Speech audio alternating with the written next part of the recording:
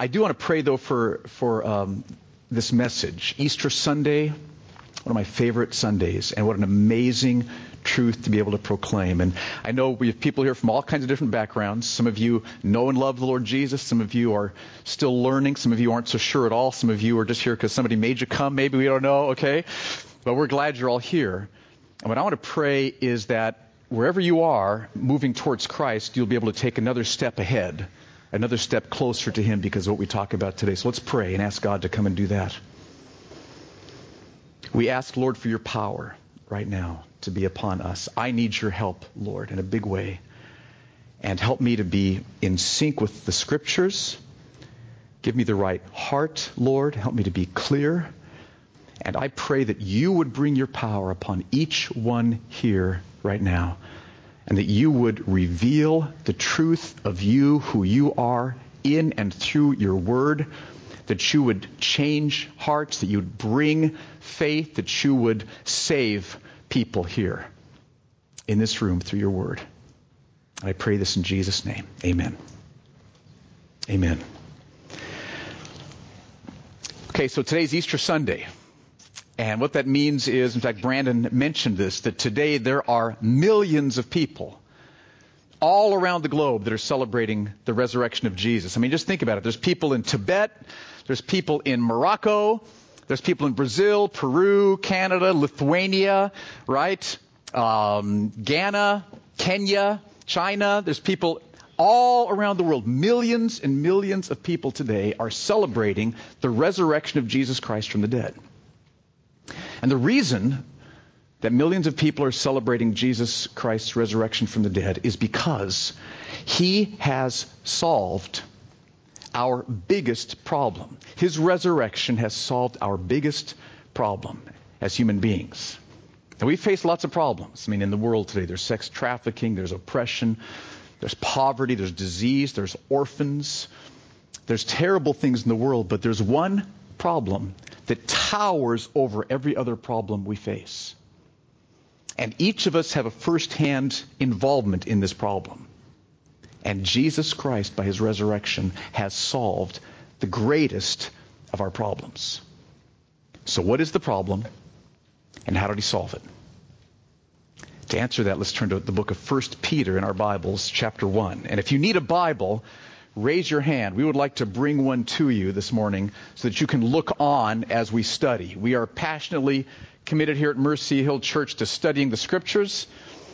And so if you would raise your hand, we'll bring one to you. And 1 Peter in the Bibles we're just passing out is on page 1014.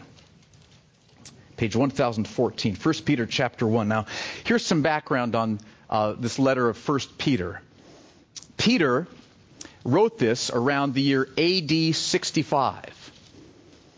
And just some background about who Peter was. He was a fisherman who became a follower of Jesus Christ. And so he was an eyewitness of Jesus' life and ministry, which means that he saw Jesus take 5 loaves and 2 fish. He saw this with his own eyes and multiply 5 loaves and 2 fish to feed 5,000. He saw that. He saw Jesus walk up to a man whose eyes were completely blind and speak to the eyes, and they were healed completely. He saw and probably tasted when Jesus turned 180 gallons of water into the best wine at a wedding. You know that story.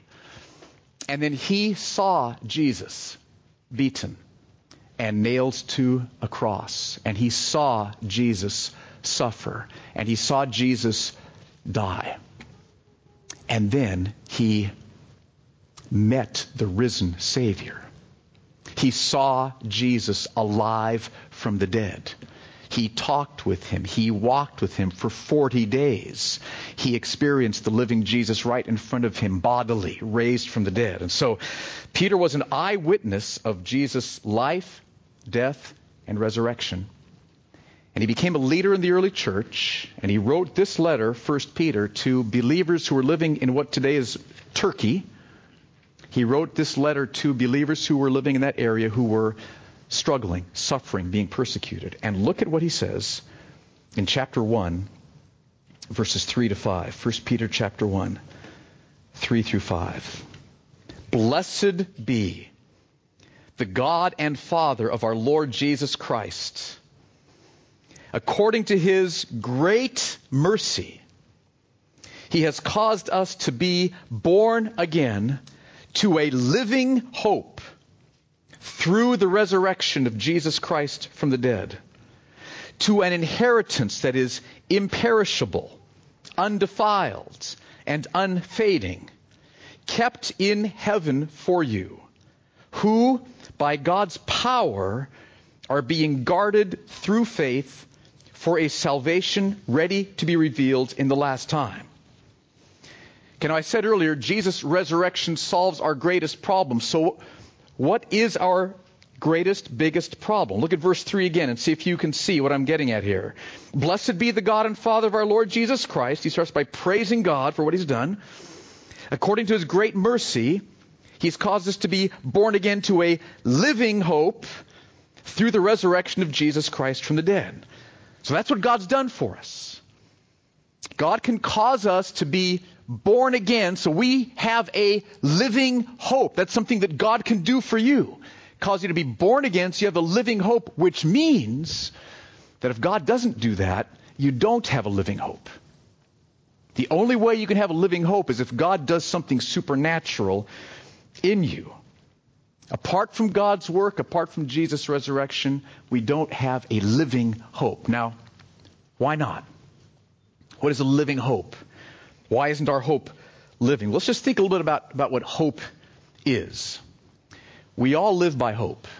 Every human being lives by hope. If you just think about your heart, what gives your life meaning right now is the hope you have of something tomorrow or in the future. That's what's giving you your life meaning now. It's something tomorrow, something a year from now, something 10 years from now. Maybe something as short-term as like your Easter lunch today you're really looking forward to, okay? Or maybe like the Giants opening day tomorrow, watching them beat the Dodgers, okay? Or maybe something more long-term like raising, well, strong, adjusted, successful kids. Or maybe reaching a certain level of job, career. Or maybe arriving at a certain net worth or retiring comfortably.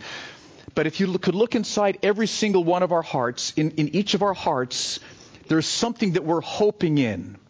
To get meaning now, we're hoping in something in the future. But there's a problem. All those hopes I just mentioned are destroyed by the fact that we all face death. We all are going to die. And death destroys all those hopes I've just mentioned. So how did this happen? It's kind of a weird thing. Here we are, human beings. We live by hope. What gives us meaning now is our hope in the future. So we all live by hope. We're looking ahead to the future. That's true of all of us. And yet we all are going to die, which is going to kill all those hopes. So how did that come about? How did that happen? Now, how many of you watched the series The Bible? Anybody watch that? Especially the first part, the story of Adam and Eve. Because what that story showed is exactly what the Bible, pretty close to what the Bible teaches. Okay? Pretty close. Read the Bible. But what happened at the very, very beginning was that God created us. Think about this. He created us. He gave us life. Gave us this world to live in. And Adam and Eve and every one of us has refused to bend our knee before our Creator. We've all refused to worship Him as God, to trust Him, to obey Him. We've all refused to acknowledge God as our Creator.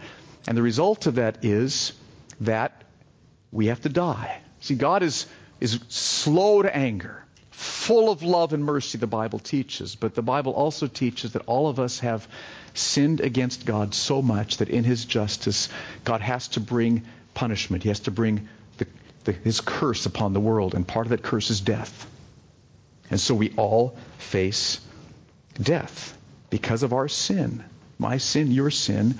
We all face death and God's judgment forever. So do you see the problem? We all live by hope. That is what gives your life meaning, is something you're looking forward to in the future. So we all live by hope. But we're all going to die, and death destroys those hopes. So we feel the pain of that. Now that's one of the reasons why poets and authors and philosophers and artists have at various times spoken of how they long for freedom from death. Let me give you a couple of examples. The German playwright Goethe, here's what he said. He says, everlasting.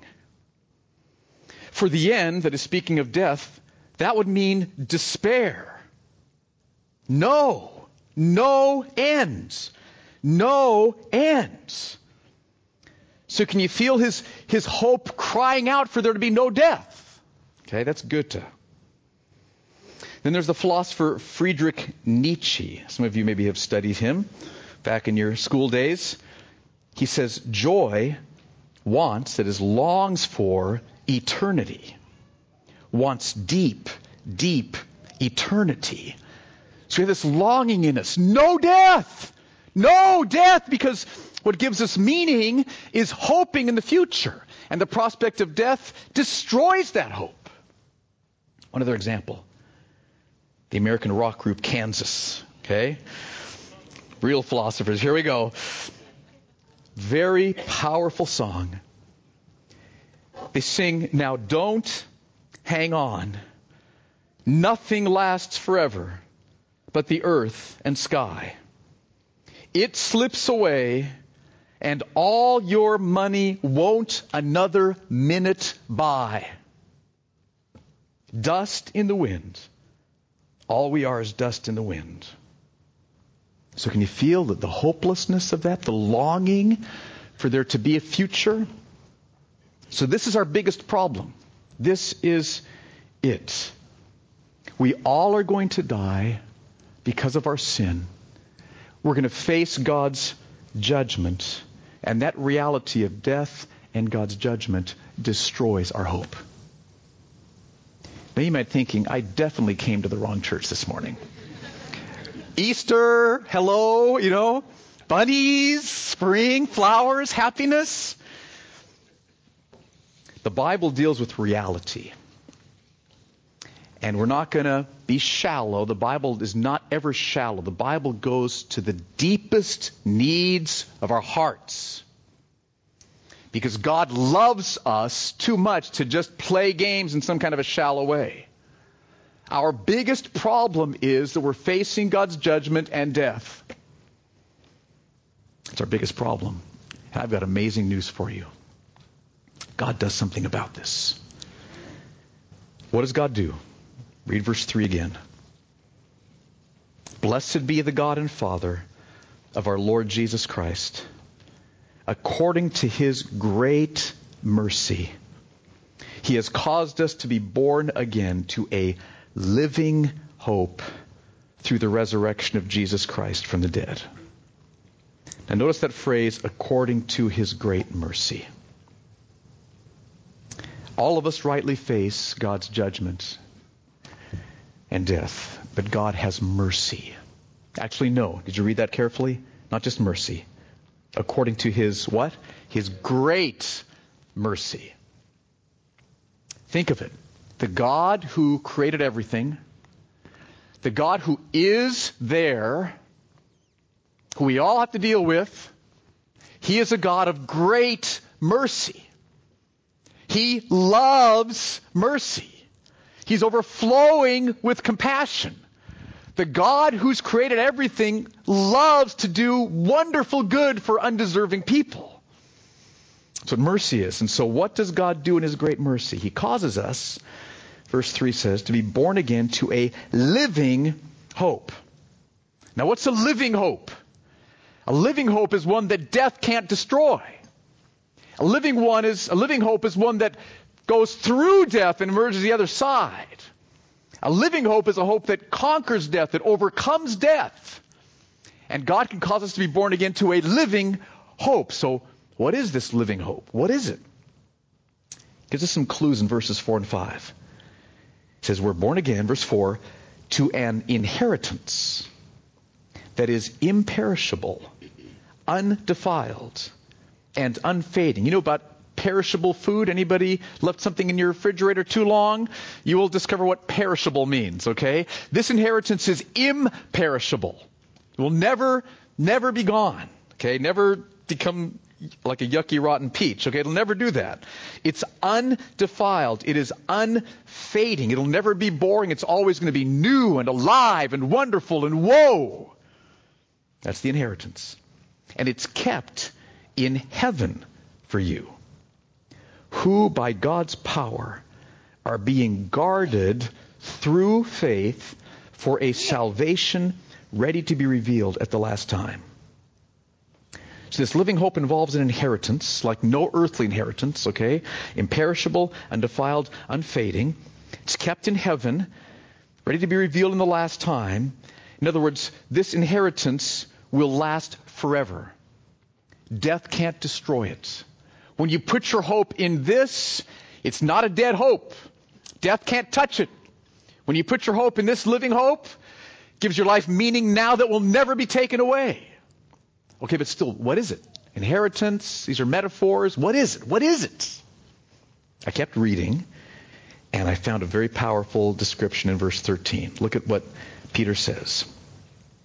Chapter 1, verse 13, he says, therefore, preparing your minds for action and being sober-minded, set your hope, here we go, word hope, set your hope fully on the grace that will be brought to you at the revelation of Jesus Christ.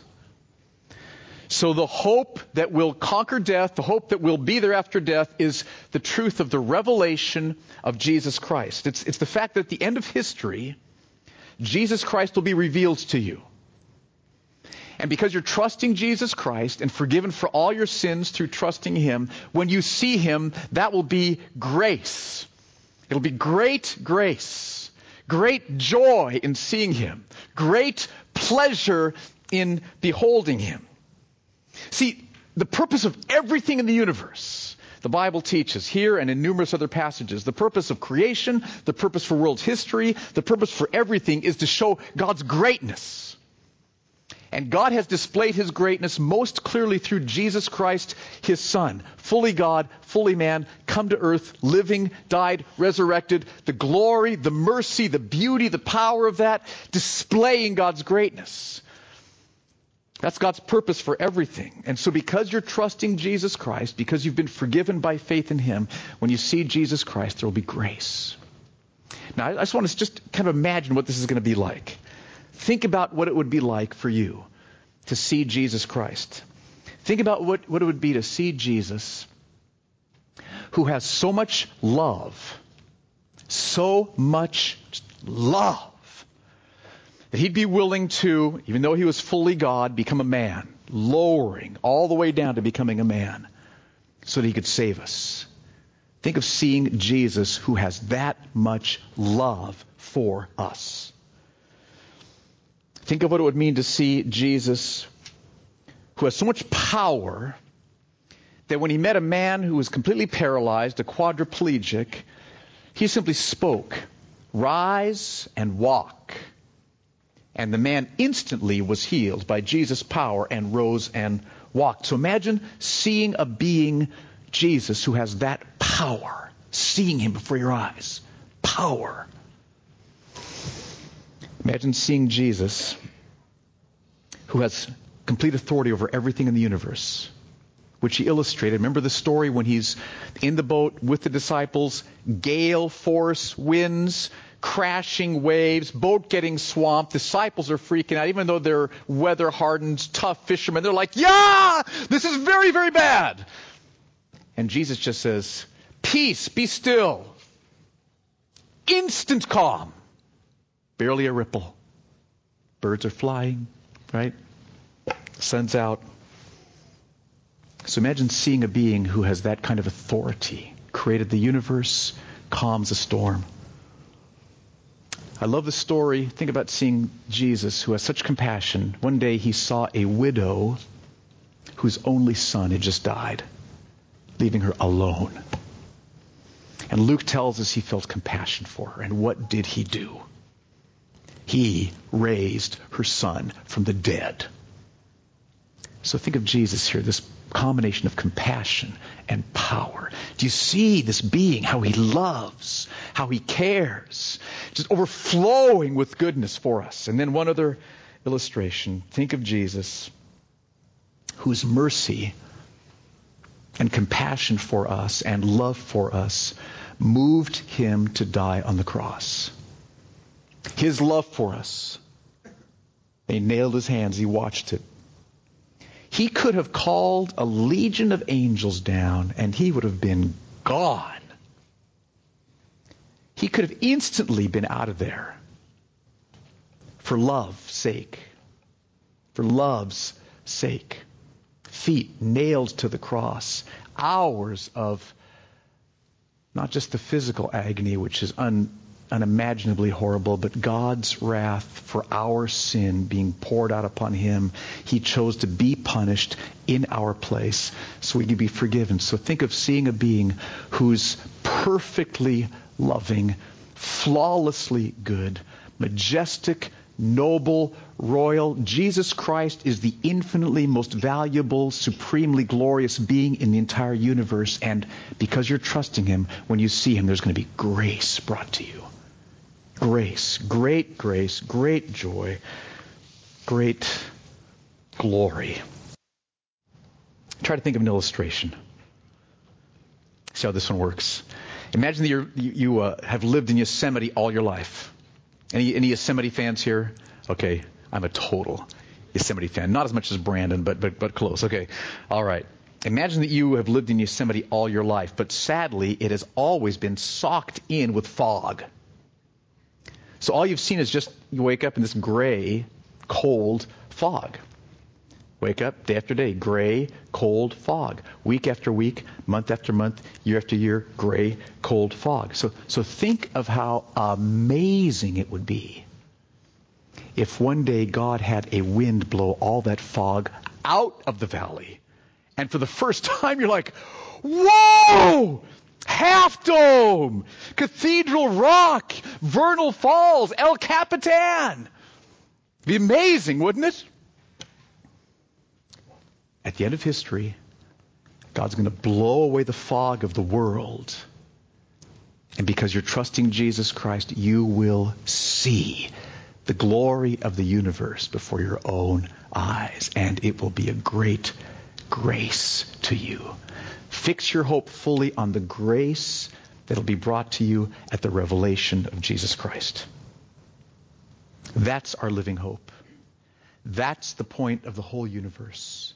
That's why God has done what he's done in creating us, in saving us, to give us the joy of beholding his glory, his greatness in Christ forever. And that's a living hope, because death can't destroy it. It's a living hope. It's an inheritance that will last forever. Now, how can God do that for us? We've sinned against him. He's just, right? We deserve to die. We deserve his judgment forever. So if we face death and judgment, how can God give us living hope? And look at verse 3 again. We'll see how he can do that. Blessed be the God and Father of our Lord Jesus Christ. According to his great mercy, he's caused us to be born again to a living hope through the resurrection of Jesus Christ from the dead. If we face death and judgment, how can God give us this living hope? And the only way he can do this is through the resurrection of Jesus Christ. This is the only way. See, here's why. If we're going to have this living hope, our guilt needs to be paid for by another, by someone else. Our guilt needs to be paid for by another. And death's power has to be paid for by another. Our guilt has to be paid for by another, so we no longer face God's judgment. And death's power has to be paid for by another, since we've been under the curse of death. And so here's what happened. In great love, Jesus Christ, who had been fully God, continued to be fully God, but he became man. He took on human nature, and he took on a human body precisely so he could be punished on the cross, feel the pain of that, and so he could die. He became a man, took on a human body. And he lived a perfectly sinless life, the whole life. Perfectly sinless. And he told us that at the end he was going to be betrayed, he'd be crucified, and then he would rise from the dead. He said, I'm going to be crucified to pay for sin, but I will be raised from the dead. This is what Jesus said. And then just as Jesus said, he was scourged and he was beaten and he was crucified on the cross and he died. Jesus died. And he was buried in the tomb, dead. So the question was, would he rise from the dead? We needed someone who would pay for our guilt, someone else, another who would pay for our guilt. We needed someone who would break death's power. We needed someone else who could do that. Would he rise from the dead? See, if Jesus didn't rise from the dead, that means that what he taught about his death paying for our sin is not true, because he also said he would rise from the dead, so that means this isn't true. And if he didn't rise from the dead, that would show that he didn't break the power of death, which shows that we're still facing death in God's judgment. So everything is hanging on the resurrection. That's why the resurrection is so crucial, because everything hinges on the resurrection. So what happened? Sunday morning, Jesus Christ rose from the dead. He rose from the dead, conquering death, having paid for our sins. He rose from the dead. The tomb was empty. He said to Thomas, touch my hands, touch my side, Thomas. You're struggling to believe this? I get that. Touch me. Thomas touched him. He walked with disciples along roads. He made the broiled barbecue fish for them to eat. For 40 days, he said, it's me, I'm here, I'm alive. He rose from the dead, showing that all of our guilt has been paid for. Oh, this is amazing news. All of your guilt can be paid for through Jesus Christ.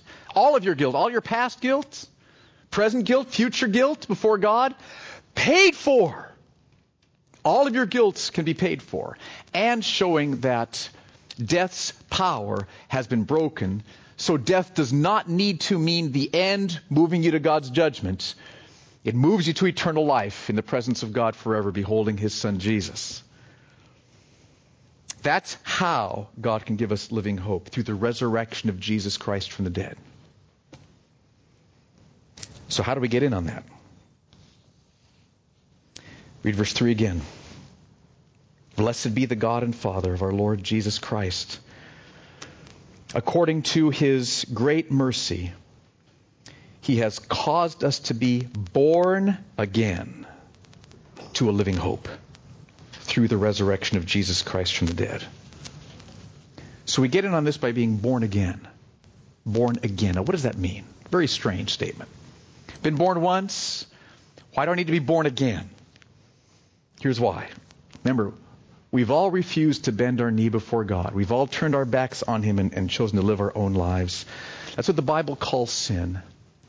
And sin kills our capacity to trust God. It kills our love for God. It kills any capacity to know God, to want to be in His presence. Sin kills spiritual life, just like the bubonic plague kills physical life. Okay, sin kills spiritual life.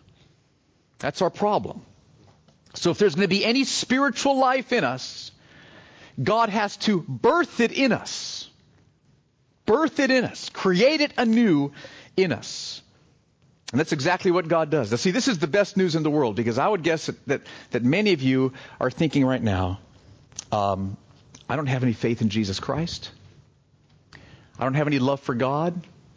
I don't really have any spiritual interest whatsoever. Here's why this is good news. Because that's been true for all of us in this room.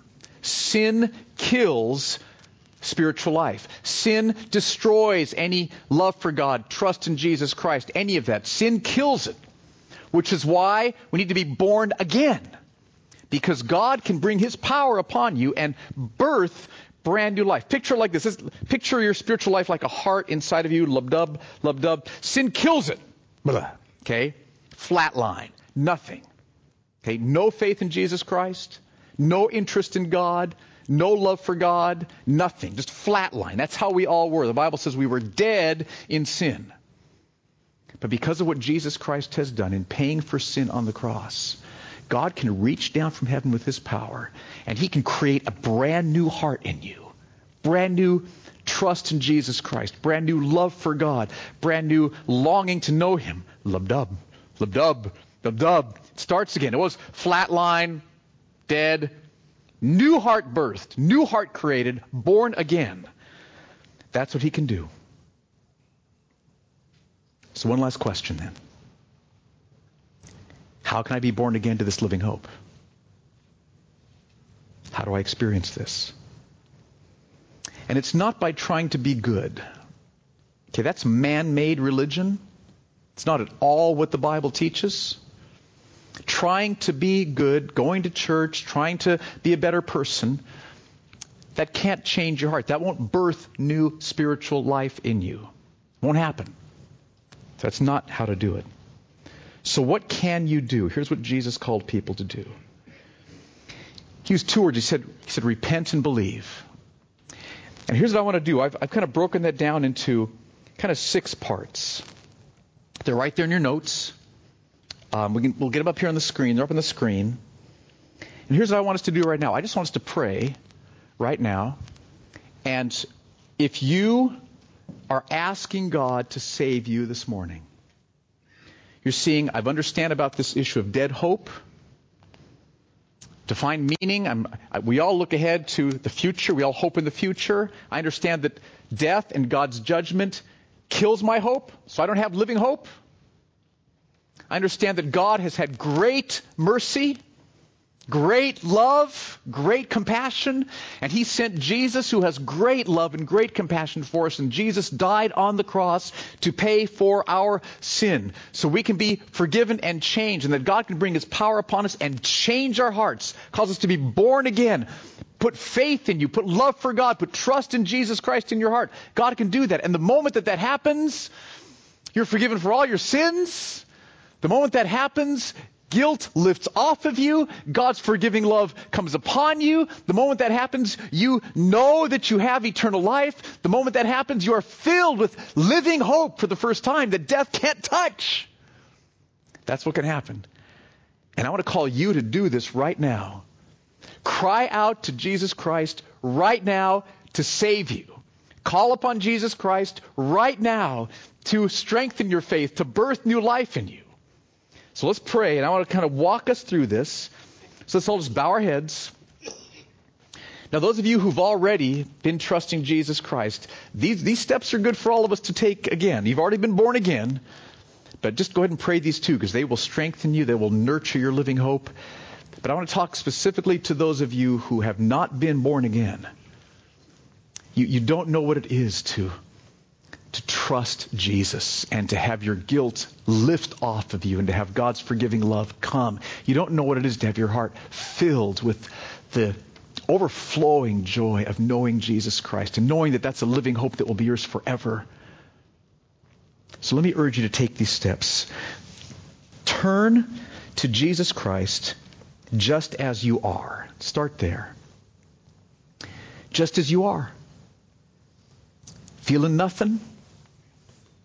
Feeling far from God? Turn to him just as you are. The beauty of Jesus is that we don't need to bring anything good to the table. Truth is, we have nothing good to bring with us. We just come as we are. So turn to Jesus just as you are. Start there right now. Just come as you are. Turn your heart towards him. He's here. He's alive.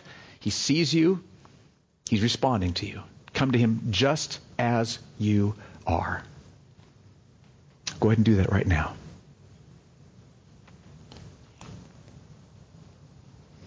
And then admit that you have sinned and that you deserve God's judgment.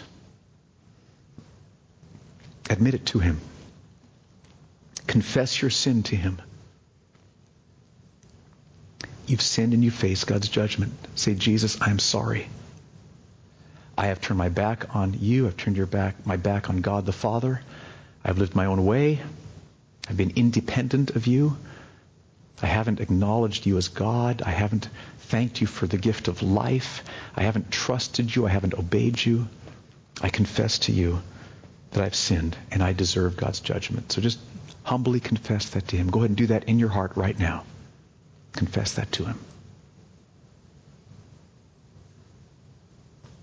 He hears every word. He's here. And he's responding to you.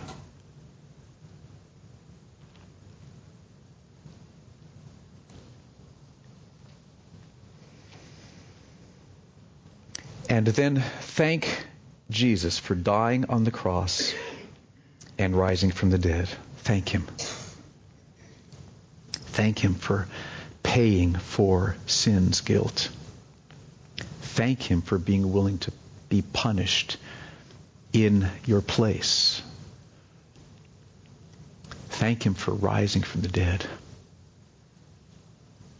proving that everything he taught was true and showing that he had conquered death.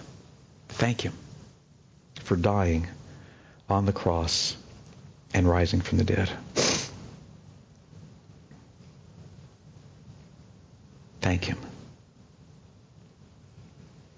And then tell Jesus that you want to turn from sin. You want to change. You need his power, but you want his power. You want to turn from sin. Tell him that. And you want to trust him. You want to love him. You want to worship him. Tell him this is what you want. Tell him. You want this.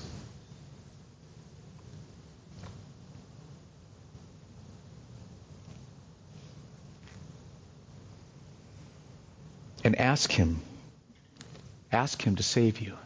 Save me, Jesus. Ask him to strengthen your faith. I believe, help my unbelief, help me. Ask him to forgive you for your sins. Ask him to do that.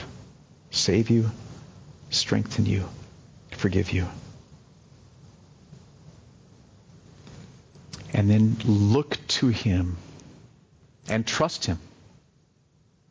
Trust him. You have every reason to trust him.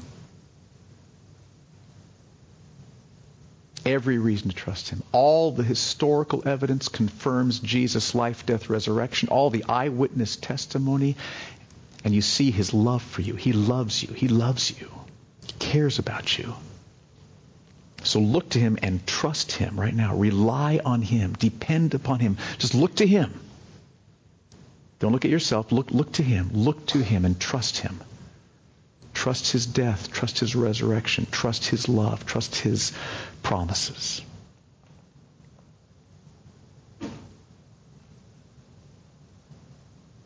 You'll feel a new heart being birthed in you. You will feel the guilt of sin lifting off of you. You'll feel the forgiving love of God pouring into you.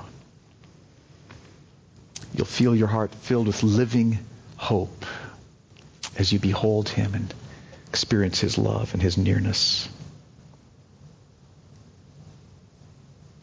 So God, I pray for your power to be upon us here. I pray for those, first of all, who have been trusting you already. And I pray that we would obey what Peter said in verse 13, that we would hope fully in the grace that will be brought to us at the revelation of Jesus Christ, that we would set our hopes fully on your return, on standing before you face to face, seeing you, where you wipe every tear from our eyes, and there will be no more death, no more mourning, no more crying, no more pain. I pray for those who are already trusting you that we could set our hope fully on seeing you face to face. And I pray for those who walked in this morning not trusting you. And I pray, Lord God, that you would birth new life in them as they call upon you, as they look to you, as they trust you, Lord. Save them, I pray, for the glory of your name. Thank you for your great mercy. Thank you, Jesus, for your amazing love for us. Thank you for paying for our sins and for dying on the cross. And that we have a hope that death can't touch. We have living hope. Thank you. We pray this in Jesus' name. Amen.